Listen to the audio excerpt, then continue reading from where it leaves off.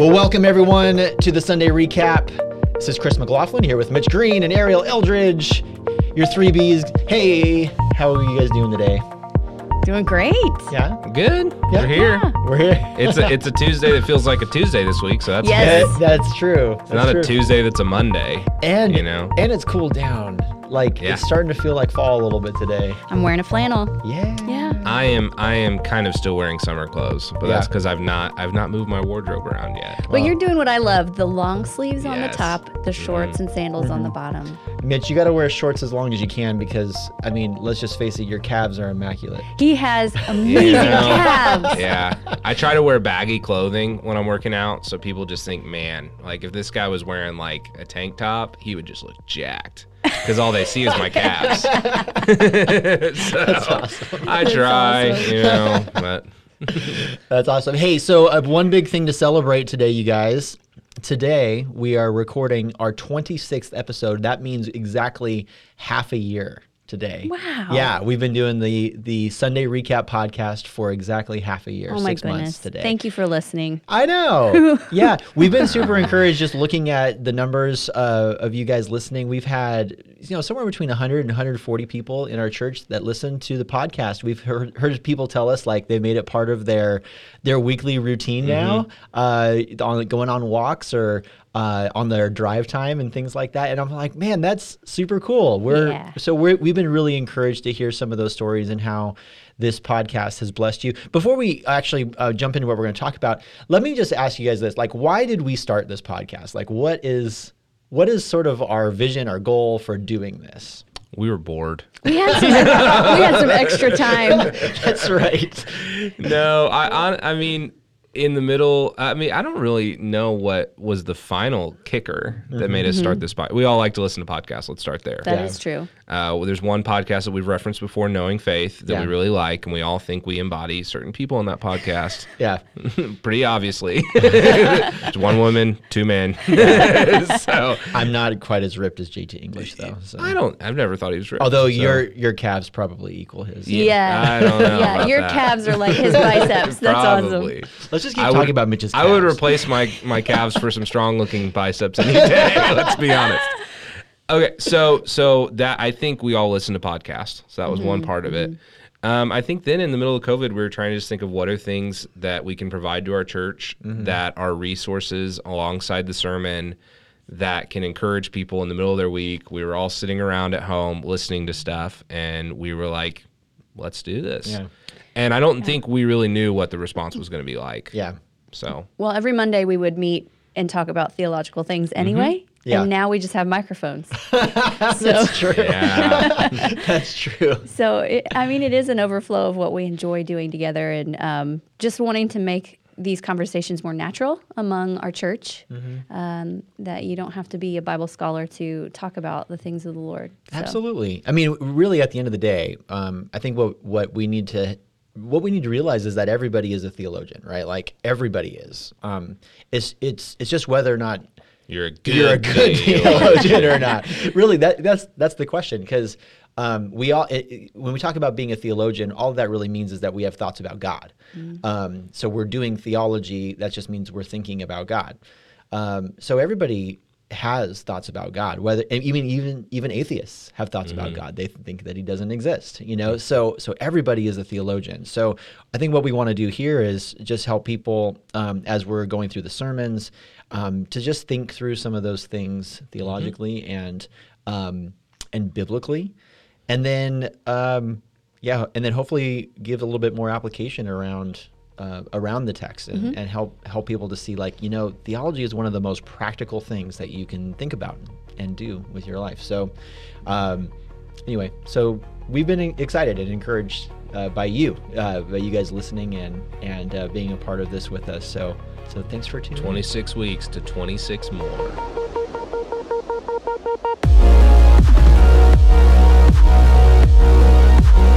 Little girl was sitting in the back this Sunday. She's in the back this Sunday, and we're clapping one of the songs. Yeah. And she's like trying to get as fast as she can. It was cracking me up. I've loved having the kids in there. Yeah, I know it was it's a fun to little watch her. distracting, but I love them. I don't notice them.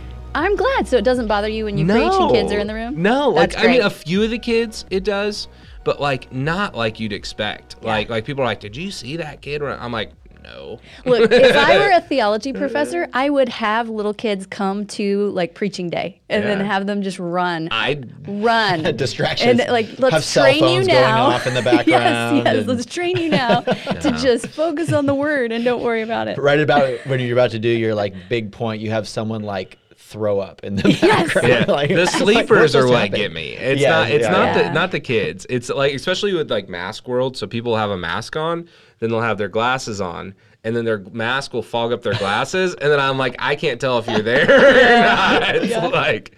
I think we're going to keep this in the podcast. This is good. This is good Whatever, there conversation. you do, Because but- I will say this: the sleeper thing is really funny. So when I did the Ruth series a few weeks back, I forget what week it was. It was like week 2 or week 3, somewhere in the middle. I looked around during second service, and there were 2 people, eyes closed, dead asleep. Yeah. I'm like, Yeah. wow. Nothing's less Now- motivating than Now, that. either I'm off my game big time, which is probably true, but or like they just had a really rough night or They were something. tired. Like something was Yeah. going on. But I was like, And your voice huh. is so soothing that they were just like, My nasally pinched voice. So soothing. I'll tell you, there were people this week with the mask on, fogged goggles or glasses, and I was like, I don't know if they're like. Yeah, what is happening? Yeah. oh, So, man. Mitch, you preached this week, and thanks for doing that. Thanks for launching the Go Together series. Let's just kind of start with this. Why did you pick Romans 10?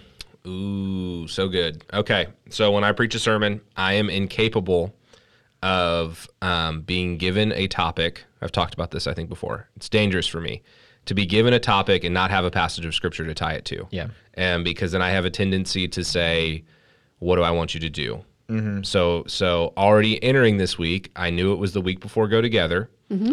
I knew. But before you go into that, too, Yeah. I think that's actually a really important thing for our listeners to hear about this, Yeah.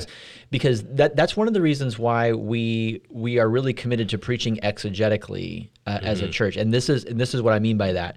You can have a topic, but we want to have a text that is going to then point to that topic, and you want to work through that text, and I think that's a really important thing for us to know about that, because otherwise you run into some pitfalls, like as a preacher or a teacher, like, and the biggest pitfall is you end up kind of telling people what you think about that topic rather than Absolutely. what God's word says about that topic. And so by just working through what God's word says, that actually sets you up to, as you're preaching or teaching, to really give the words of Christ to people rather than your own opinions. Does that kind of make sense? Absolutely. No, Yeah, no. So really important. Yeah. So for me, when I was walking through that, you look at the last couple sermons I've given, they've all came out of what am I reading personally? Like, what am I reading in scripture by myself? Because that's the safest way when I don't have a topic, we're not in the middle of the series, to say, here's what I'm reading, here's what God's teaching me, now let's preach this sermon. Yeah. Because then I'm not borrowing just from this idea that I want to tell people. It may be timely because I'm reading it because of the season we're in. Yeah. But so this week was probably the first time that I've been at the church in almost 4 years now, almost 5 years now, where I had a topic that I needed to preach on, and I didn't necessarily have scripture assigned to it. So I started to think through again the memory bank of passages that I've gone through in my life, and this Romans 10 passage has been one that's always really stood out to me. Yeah. I even as I'm read it, I picture like being in middle school at Community Church of Southport in this our youth building, which is like a separate building of the church, sitting around in a Bible study on Sunday morning. And I don't know if that's when I read it for the first time, but I remember reading it and being like, oh, like, how will people know if nobody tells them? Yeah. It was so simple to me. So I would just kind of not luckily, but God led me to that passage because I knew it was a clear way to ask people to do where we were going, Yeah. but it was true to the text. Yeah, Right, right. That's really good. One of the things that you brought up at the beginning was just how the nation is less Christian today than it was 20 years ago. You said things how, like, people are not as likely to say that they're Christian. There's lower church attendance. There's more clearly drawn lines between Christians. and non-Christians. So what do you guys think about this? I mean, certainly it seems like this is a major con, like this is a major like problem, when it comes to Christianity in America. But is there a pro side to that as well? Like, what are some of the pros and cons of this trend that we're seeing in the decline of Christianity? Yeah, I think there really are some benefits to this happening, because I think it's going to cause us to take ownership of the faith that maybe we have inherited for many generations. And I think that we're going to see the church start to understand what the rest of the world has wrestled with, the rest of the church that's in the other part of the world, who is oppressed. As an American Christian, we have rarely run into oppression, especially when Christianity was culturally acceptable and preferred. If you said you went to church, that was a good thing. Well, now we're starting to see more and more people say that's not. That must mean that you're a bigot. That must mean that you are an angry Christian, that you hate people, and they make a list in their head already of the people that you would hate. And so I think that we have a fresh job, a fresh harvest in front of us of people who are straight arming the idea of Christ because they don't really know who he truly is. Yeah. And we're having to discover who he truly is for like maybe the first time for most of us. Sure. Yeah, I think it's, kind of, we were talking about the award show kind of Christian in the sermon, but just that when Christianity was the culturally popular thing to say that you were a Christian, but there was no real clear picture of, okay, what does that mean? Theologically, what does that mean? What do I believe in about God? Right. So some people would say like, oh yeah, like I believe there's a higher power out there somewhere. I'm Christian. Well, today it's like there's more language for you to say, oh, I believe there's a higher power out there. I'm, this, or I believe in doing good things, but I don't believe there's a God. Therefore, I'm a secular humanist. And so there's more language for people that people have bought into. So now we're actually seeing more clearly where people stand. As it relates to faith, as it relates to religion. So they more clearly can depict where their heart's really at as it relates to the God of the universe. And that gives us the opportunity then to have conversations with them with clearly drawn lines. I think it was probably a lot harder 20 years ago when someone go, yeah, I'm a Christian. I go to church where you go, and you're like, but I remember conversations like that with people. And I'd be like, I've never seen you there in 10 years, So I think it just, the lines are clearly drawn. It gives us the opportunity to understand, okay, who is seeking the Lord and who's not, and who do we need to have conversations with? It's fascinating because, I'm from California, and on the West Coast, I think that we saw this trend earlier than was seen here in the Midwest. In fact, even now, like there's still out here, there's a little bit of that cultural Christianity that's going on. We're just a little bit still in the Bible Belt. I think so, the top edge of it. Yeah. And so you have this notion of like, to sort of be a good person, to be, socially accepted, things like that you need to be a Christian and be part of a church. But out in the West Coast, that had kind of disappeared, I'd say probably 20, 30 years ago. And what's interesting is that the people who actually go to church are more likely to be like really like full bought in Christians. You know what I mean? It's hard to quantify it. I often wonder what is good language around that whenever you're talking about being invested in the life of a Christian or walking in faith. Like, how would you describe that a little more? So the way that I typically think about this, because we talk about this a little bit in the apologetics class, but the way that I typically think about it is that you have people who are, so you have secular humanism, which you mentioned, Mitch, earlier. Secular humanism is the idea that like we just have this smorgasbord of ideas that are out there that we draw from those ideas, and it's all about making ourselves the very center of like how we're gonna succeed in life and in society.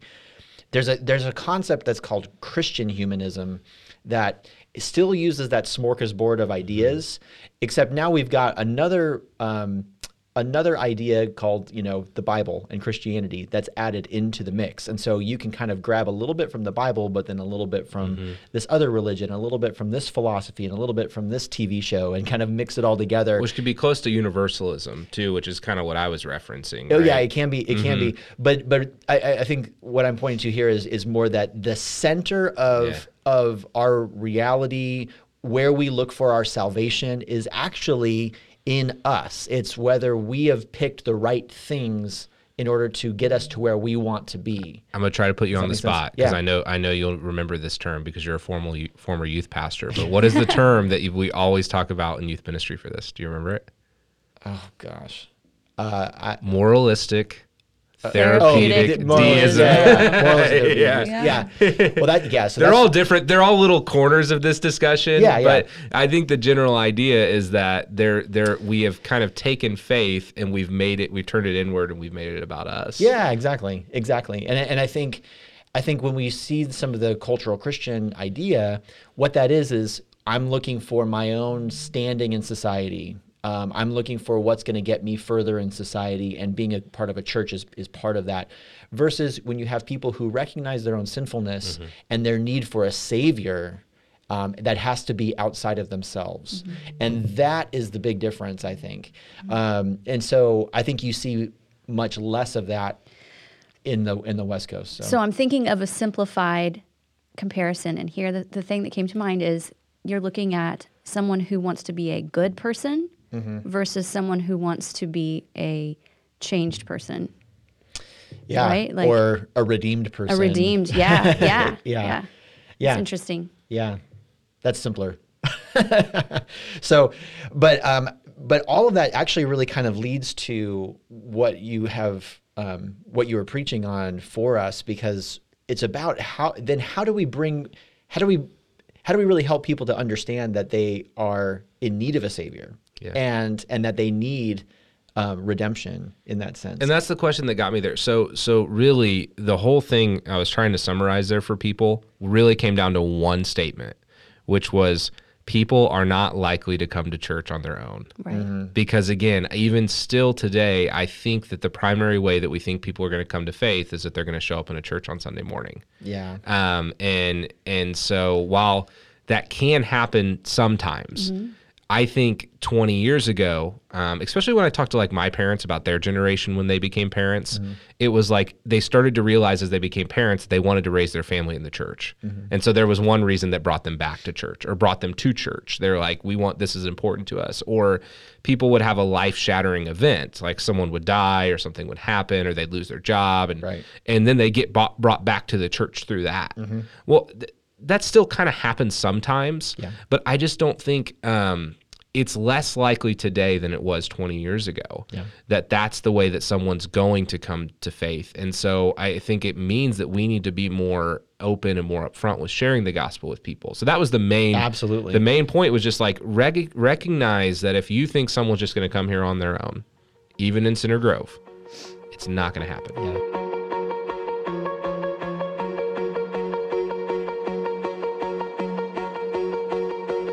Well, let's dig into the text a little bit, because I think that's where this all kind of leads. This is Romans 10, 8-17. Okay. But what does it say? The word is near you, in your mouth and in your heart. That is the word of faith that we proclaim. Because if you confess with your mouth that Jesus is Lord and believe in your heart that God raised him from the dead, you will be saved. For with the heart one believes and is justified, and with the mouth one confesses and is saved. For the scripture says, everyone who believes in him will not be put to shame. For there is no distinction between Jew and Greek. For the same Lord is Lord of all, bestowing his riches on all who call on him. For everyone who calls on the name of the Lord will be saved. But how then will they call on him on whom they have not believed? And how are they to believe in him of whom they've never heard? And how are they to hear without someone preaching? And how are they to preach unless they are sent? As it is written, how beautiful are the feet of those who preach the good news, but they've not all obeyed the gospel. For Isaiah says, Lord, who has believed what he has heard from us? So faith comes from hearing, and hearing through the word of Christ. Sweet, thank you. So what this is getting to is that salvation itself is from what we as Protestants believe in, things like that, when we look at this, it's that salvation comes through faith alone, right? Like faith in Christ alone is what brings us to salvation. Now, faith is a big thing, because now we have to consider, where does faith even come from? Is it something that we muster up within ourselves, or is it something that then comes to us in some way? And what Paul is getting to here is that faith itself has an origin. And so you look at, especially verse 14, there seems to be this chain, this like these links in a chain that leads to faith. So if we could kind of unpack verse 14 there, how would you describe that chain? Like what is the chain that Paul is giving us here? It's cool because he asks the questions and then he answers them backwards. And then he gets down to the fact that that faith comes from hearing, and hearing through the word of Christ. Well, what is the word of Christ? It's everything written in the scriptures, right? It is. Yeah, I mean, it's so very often Paul uses that term synonymously with the gospel message. okay. The technical term is his kerygma, or Whoa. kerygma. But yeah, and there's a huge parallel there between verse 14 and 17. So like, you see verse 17 says, so faith comes from hearing. Well, verse 14 starts out with, how will they call on him in whom they have not believed? And that word belief and faith, it's the same Greek root, pistis. So there's faith there, and that comes from hearing. So then he's paralleling there. You have faith, you have hearing, and then the last thing he says in 14 is preaching, and that's paralleled with the word of Christ. So it's preaching the word of Christ. It's preaching the gospel message. So there's a parallel there of this chain of how we actually receive faith, and it's really only through the giving of the gospel. So Yeah, I wanted to dig into that for a moment, because when he says the word of Christ, the distinction that makes for me is that it is not necessarily my testimony. It is the word of Christ. It is my testimony to what the word of Christ has done in me.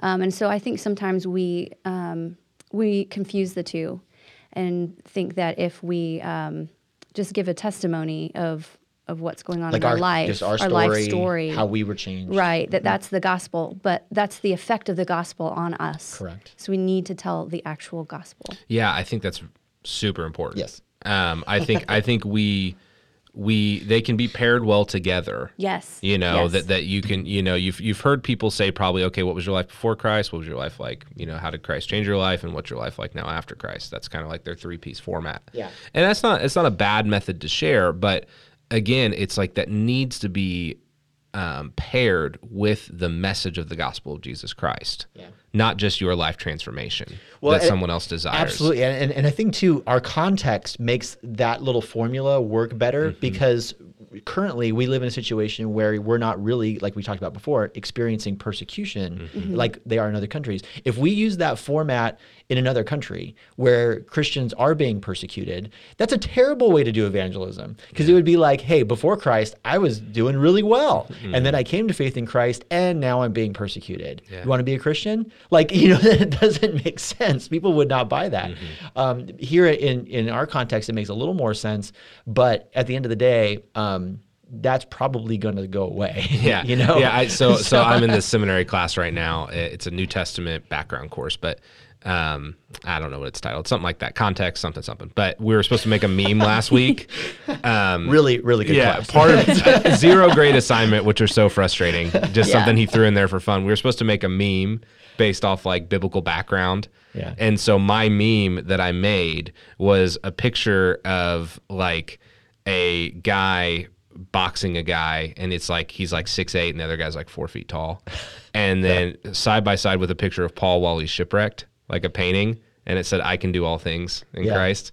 Which I think like that's just this mentality that we have sometimes, because we're not in a state of persecution, that we read some of these things, we're like, oh yeah, like, and God gives me the ability to do everything better now. And it's like, no, that's not like Paul's writing words like that to us in the season of like being shipwrecked, being in prison, in miserable places. So I think it's just important for us to think about, again, as we're having this conversation about sharing the gospel with people, that we have to pair it with the work of Jesus, because that's what's foundational. That's the gospel. Yeah, which is why I think I think the first question we have to ask is like, okay, what is the foundation of our belief?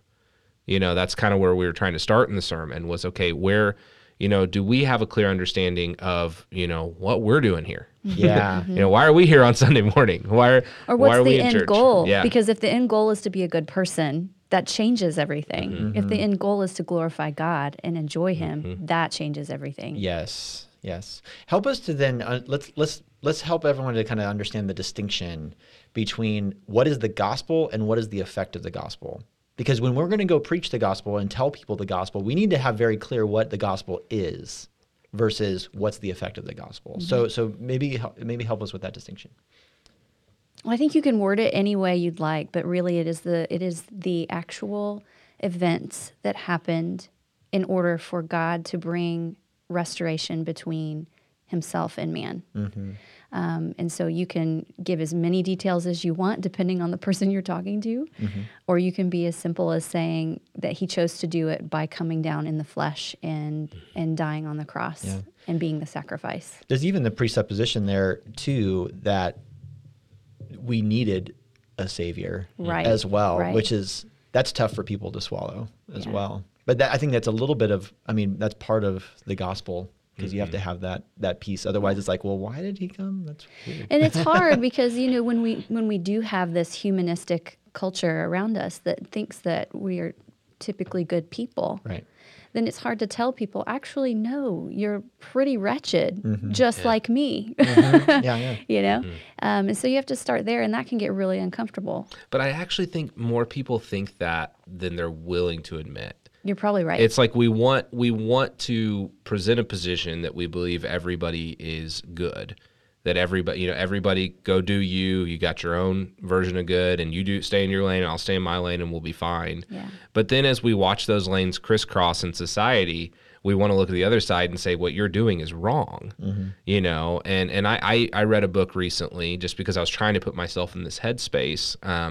Not a book I necessarily recommend to read, but it's White Fragility is the name of the book. Oh, yeah. And it's a completely, worldly concept, psychological book talking about how that the author is stating the premise that white people have a natural tendency to be racist towards African-American people. It's kind of the whole premise of the book. Okay. And there's parts of it that I wouldn't go as far in, but the whole time I'm reading this book, all this she really is talking about, and a lot of people have bought in this book, is that we all have a sin nature.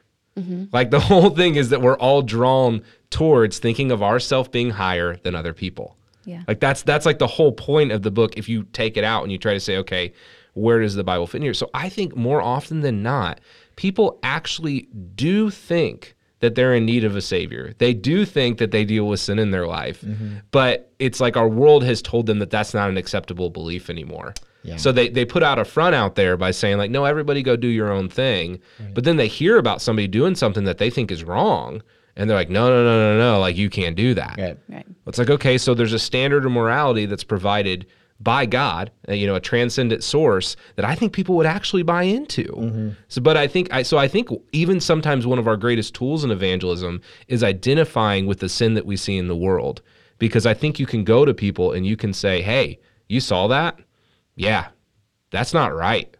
Like, I don't think that's right. And that's sin.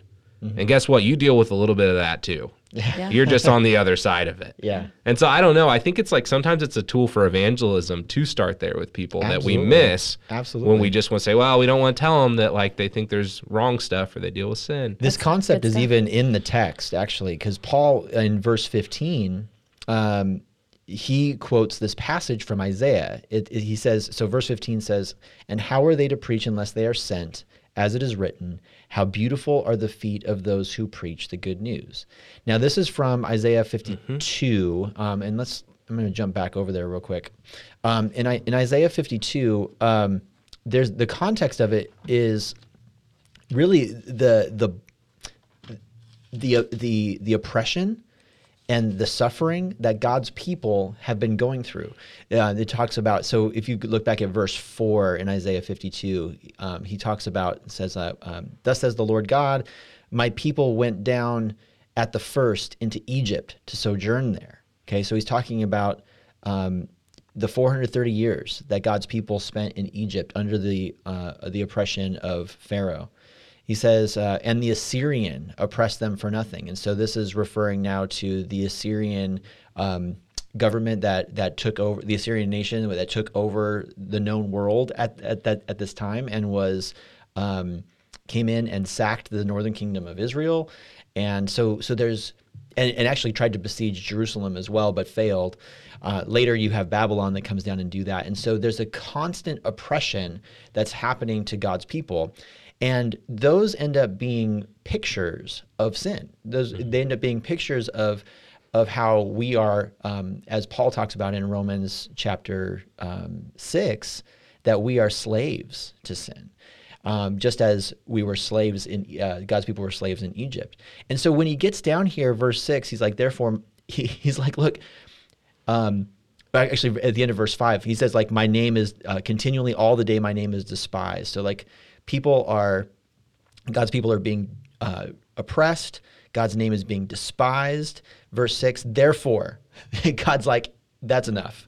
My people shall know my name. And therefore, in that day, so this is pointing to a future event, and we would call this the eschaton, or the end.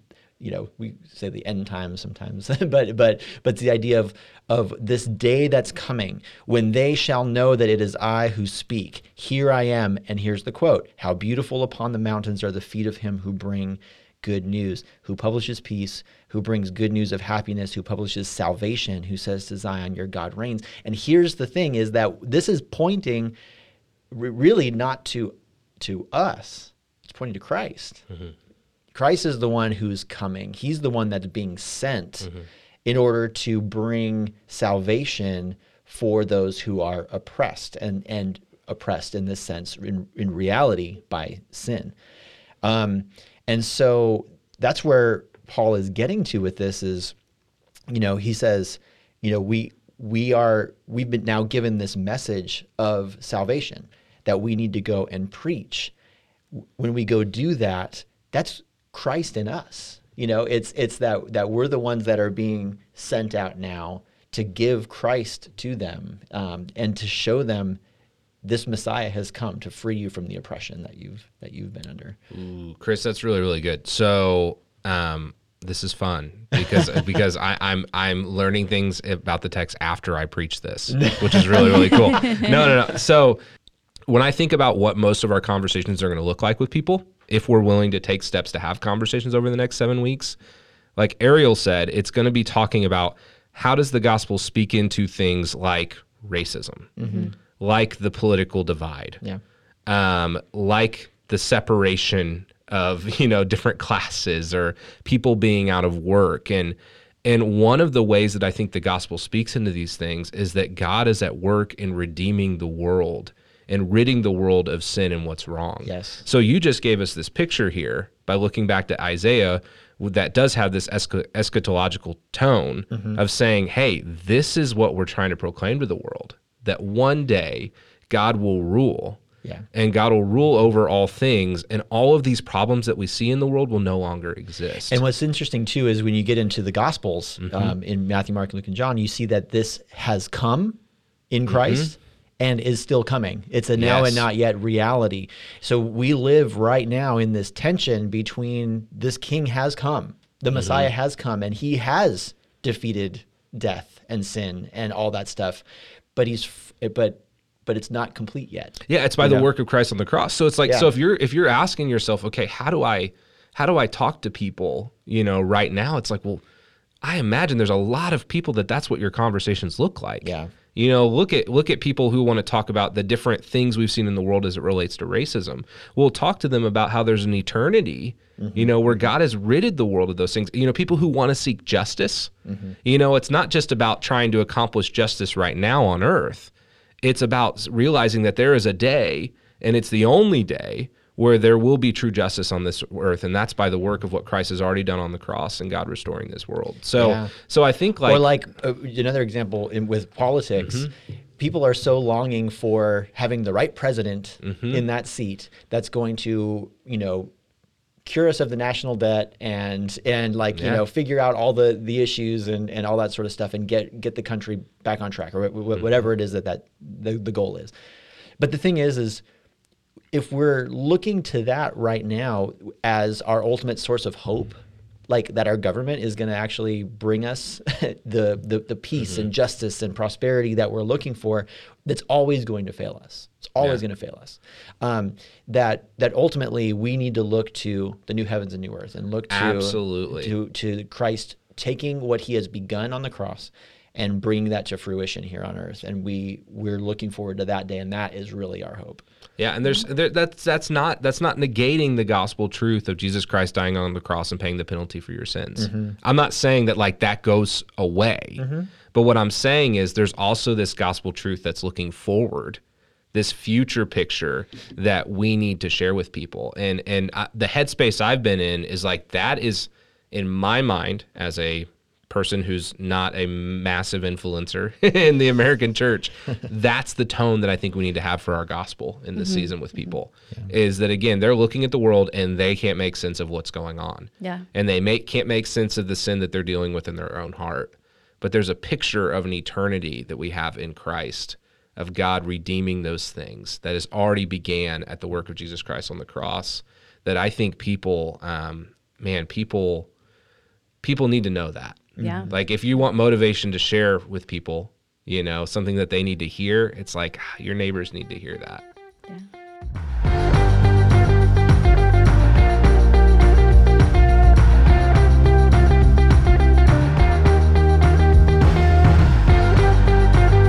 So tell us again, in the message, you said that when you were looking at verse 15 in particular, you said that this kind of paints for you a vision for the future, a vision for how our church should be, a vision for people going out and asking and inviting. And tell us a little bit more and maybe reiterate that vision for us. And why is this the best way? Why is this the way to grow the church, to bring the gospel to people, things like that? Yeah, I just think, so first it's the biblical model. I think the biblical precedent is people sharing the gospel with people, and then those people come and gather to worship. Yeah. The church has never been like the church gathering, the assembly. In seasons in America it has been, but it never was intended to be like the primary place of evangelism. Mm-hmm. You know, you've even seen there's been some church models, and they've started to change, where it's been like Sunday morning was for the non-believer, and then you had another environment for the believer. And it was effective in the sense that like people came, they got them to stay with some sort of element that was either attractive or something they liked, but the problem was like they never moved into the state of growing in their belief. Again, and this is all documented. You know, Willow Creek took a big part in this. They did what was called the Willow Creek Reveal. Yeah, the Reveal study. The Reveal study, where they found that like their people weren't growing, and part of that was because it was built on this model of like, we're just trying to attract people to Sunday morning. And Sunday morning's not about growing people, you know, in Christ likeness, or even preaching really anymore. It's about trying to get them in here and get them to stay. And so as they did that, as we've seen that happen across America, we've started to see that become the mode that in the way that people think about church. Mm-hmm. Okay, now we're in a reality where not a lot of people are doing that anymore. Most of those churches have either declined or they've changed their method. Some people are, but they're not quite doing it at that level anymore. And we live in a world where people aren't going to come to church on their own. So we have to say, what is the way that God's church is going to grow, that new people are to come into faith in Christ? I'm not saying it's the only thing we're about. I mean, the primary thing we're about is building up the body. But if we're going to be a church that grows, we're going to grow through one-on-one discipleship, people sharing the gospel with somebody else. And as people come to faith in God, we welcome them into our community of believers. I had a conversation with a friend of mine. He's a pastor down the road. Many of you can probably already guess who he is. But I remember when he took over the church, and we were talking about it, how, you know, he started to think, you know, okay, we want to be a church that grows through discipleship. We want to kind of shift our model. And as I was talking to him, you know, one of the things we said was that this is the long game. Like, this isn't like, nobody expects this to be the thing where it's like, well, next month your church is going to double in numbers. And it's not about that anyways, but it's like, if that is like one of your metrics for success, it's not going to produce that metric right away. But what it will produce is more faithful believers and followers of Christ, people on mission, and people will come to knowledge of God over time. And so like our leadership has bought into this model. Our elders, have bought into this model. And I think it's like, so the vision forward is, hey, if Stones Crossing Church is ever going to grow, it's the people in the church being on mission, sharing the gospel with our community. Yeah. If we never grow, fine. That's okay. We want to still grow in Christ likeness. But if we're going to grow as a church, this is a way that we would grow. So let me ask this question. We've been talking about how the gospel is essential for people coming to faith. That's the message that we're entrusted with, and that we're sent out to go and proclaim this gospel message to people. But how might that actually give us encouragement for going out and telling people the gospel? Like, why is that something that that actually helps us and encourages us, rather than maybe like makes it seem scares us to death? Yeah, just like totally frightening to go out and talk to people. Yeah, agreed. Well, a couple things. First of all, we know that we are not driven by our own power or strength or our own story, because we addressed that already. We know that this is actually the Lord's story, and it shares itself whenever we just talk about what has happened. You lay out the facts for them. Like, this is something that the Spirit uses for His glory and not ours. And so we don't have to rely on our own power to make that happen. Second thing, since it's something that God has called us to do, He is going to equip us. And so I do believe that we've each been gifted with ways in which we can reach people. And it's not all the same. And it's not all the same. Right. Right. And I don't think that we need to be discouraged because we are different from someone else, another believer. And to play off of like what we were talking about earlier too, we were talking about Christians that are bought in fully and some that are maybe still hanging on to philosophies of the world. I mean, you can't be half a Christian, right? So they're not levels of... You're either Christian or you're not. Yeah. We talked about that in this podcast. You're either didn't pregnant or you're not. You're either Christian Did or we talk you're about the half-saved guy at the softball game? Yeah. I think we did talk about him. So the same Spirit that is in me is in Chris, that is in Mitch, is in you, is working in us with the same power of Christ. And so there's nothing in me that is more Christian than what is in you. It is the Spirit of Christ at work. And so we can take heart that He has already overcome the world, and that He has decided to work through us in the world. And we can just be thankful for that we get to play a little piece of it. Yeah. So let's now talk then about application. Mitch, you said, really, what did we want people to do coming out of this message? Well, it's to get into one of these go together study environments, right? So we have our women's ministry. We just learned there's 53 women in that. Maybe 52. Yeah, we're going back and forth. I'll check the numbers. Which is awesome, super cool. We have a brand new men's ministry that just launched. There's 15 guys that are meeting online on Wednesday nights for that. And then we have D groups. And so why should people get into one of these go-together study environments?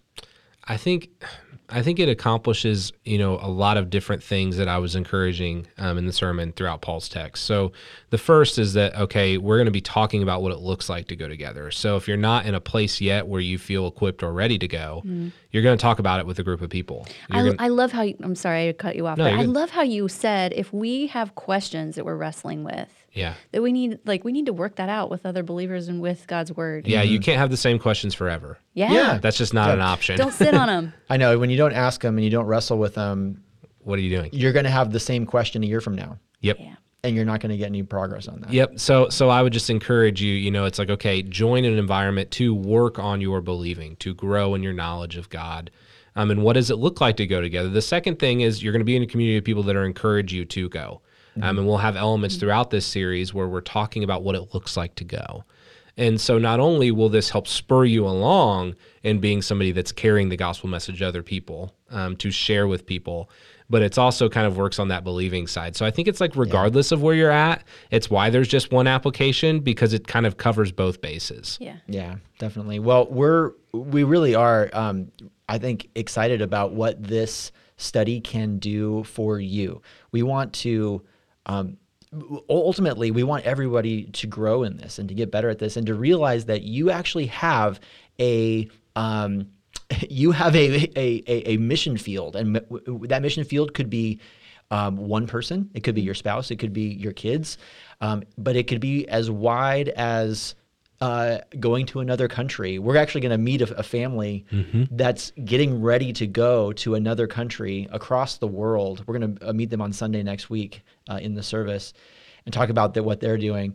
But that could be the mission that God is calling you to. How exciting it is that we are really called to partner with God in this, and that we can trust him, that no matter what he calls us to, that he's, like you said, it's the same Spirit that's with us to equip us and give us everything we need to do what he's calling us to do.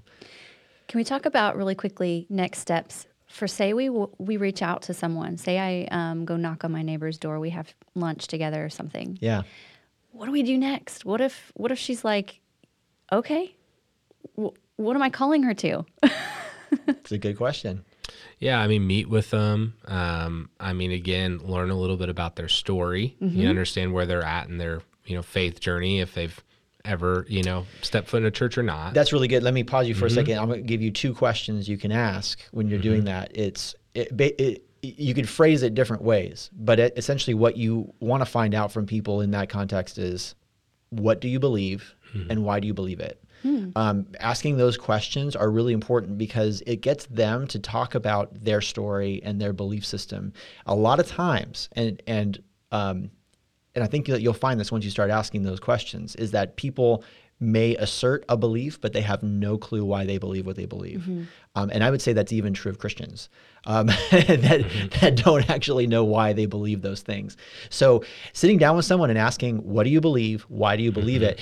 In some form can actually be a very revealing conversation and help you to know what the next step should be with that person. Cool. Yeah, and then I think it is having conversations around the gospel with someone. Now, again, that may not be in one sitting. Right. It may happen over time. It's actually probably likely not going to be in one sitting. But as we said, we know what our friends talk about. Like, I could look at every one of my friends and I could tell you, okay, this guy we're going to talk about woodworking, this guy we're going to talk about this.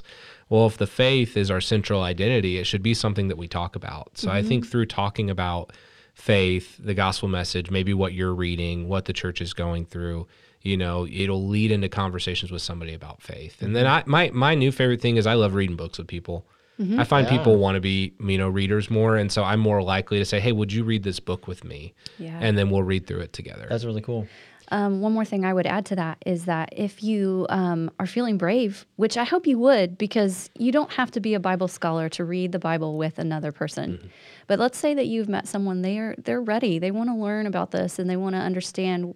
Maybe they say, okay, I know that I went to church as a kid, but I have no idea what the Bible says.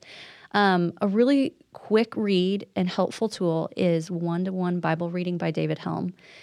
Super simple, practical way to figure out how to sit down with another person and read a passage of Scripture. And he even walks you through how to read to understand and then how to make a plan so that you guys are digging into the Word together, even if you don't always understand it.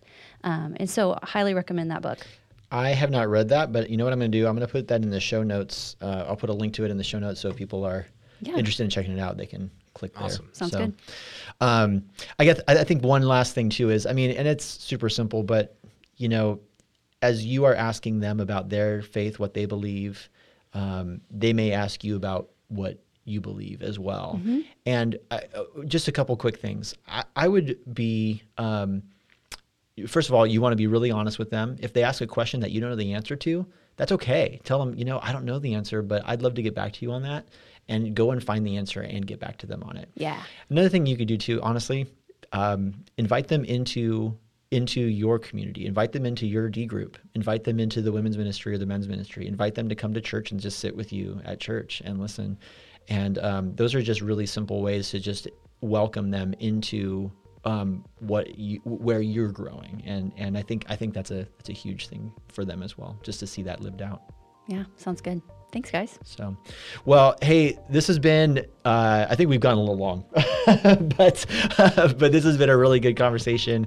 Lots of good stuff. Mitch, thanks for preaching this week. Yeah, it's fun. It was encouraging and I think exciting to really just launch into this series with this passage. And I think it was awesome. So, we're going to be over these next 6 weeks digging into the Go Together series, and we're going to be talking through that here on the podcast. So we're excited about what's coming with the Go Together series, and we hope you are too. Again, if you have any questions about things that we talked about on the podcast, reach out to us. We'd love to chat with you, and we hope that you will join us next time on the Sunday Recap.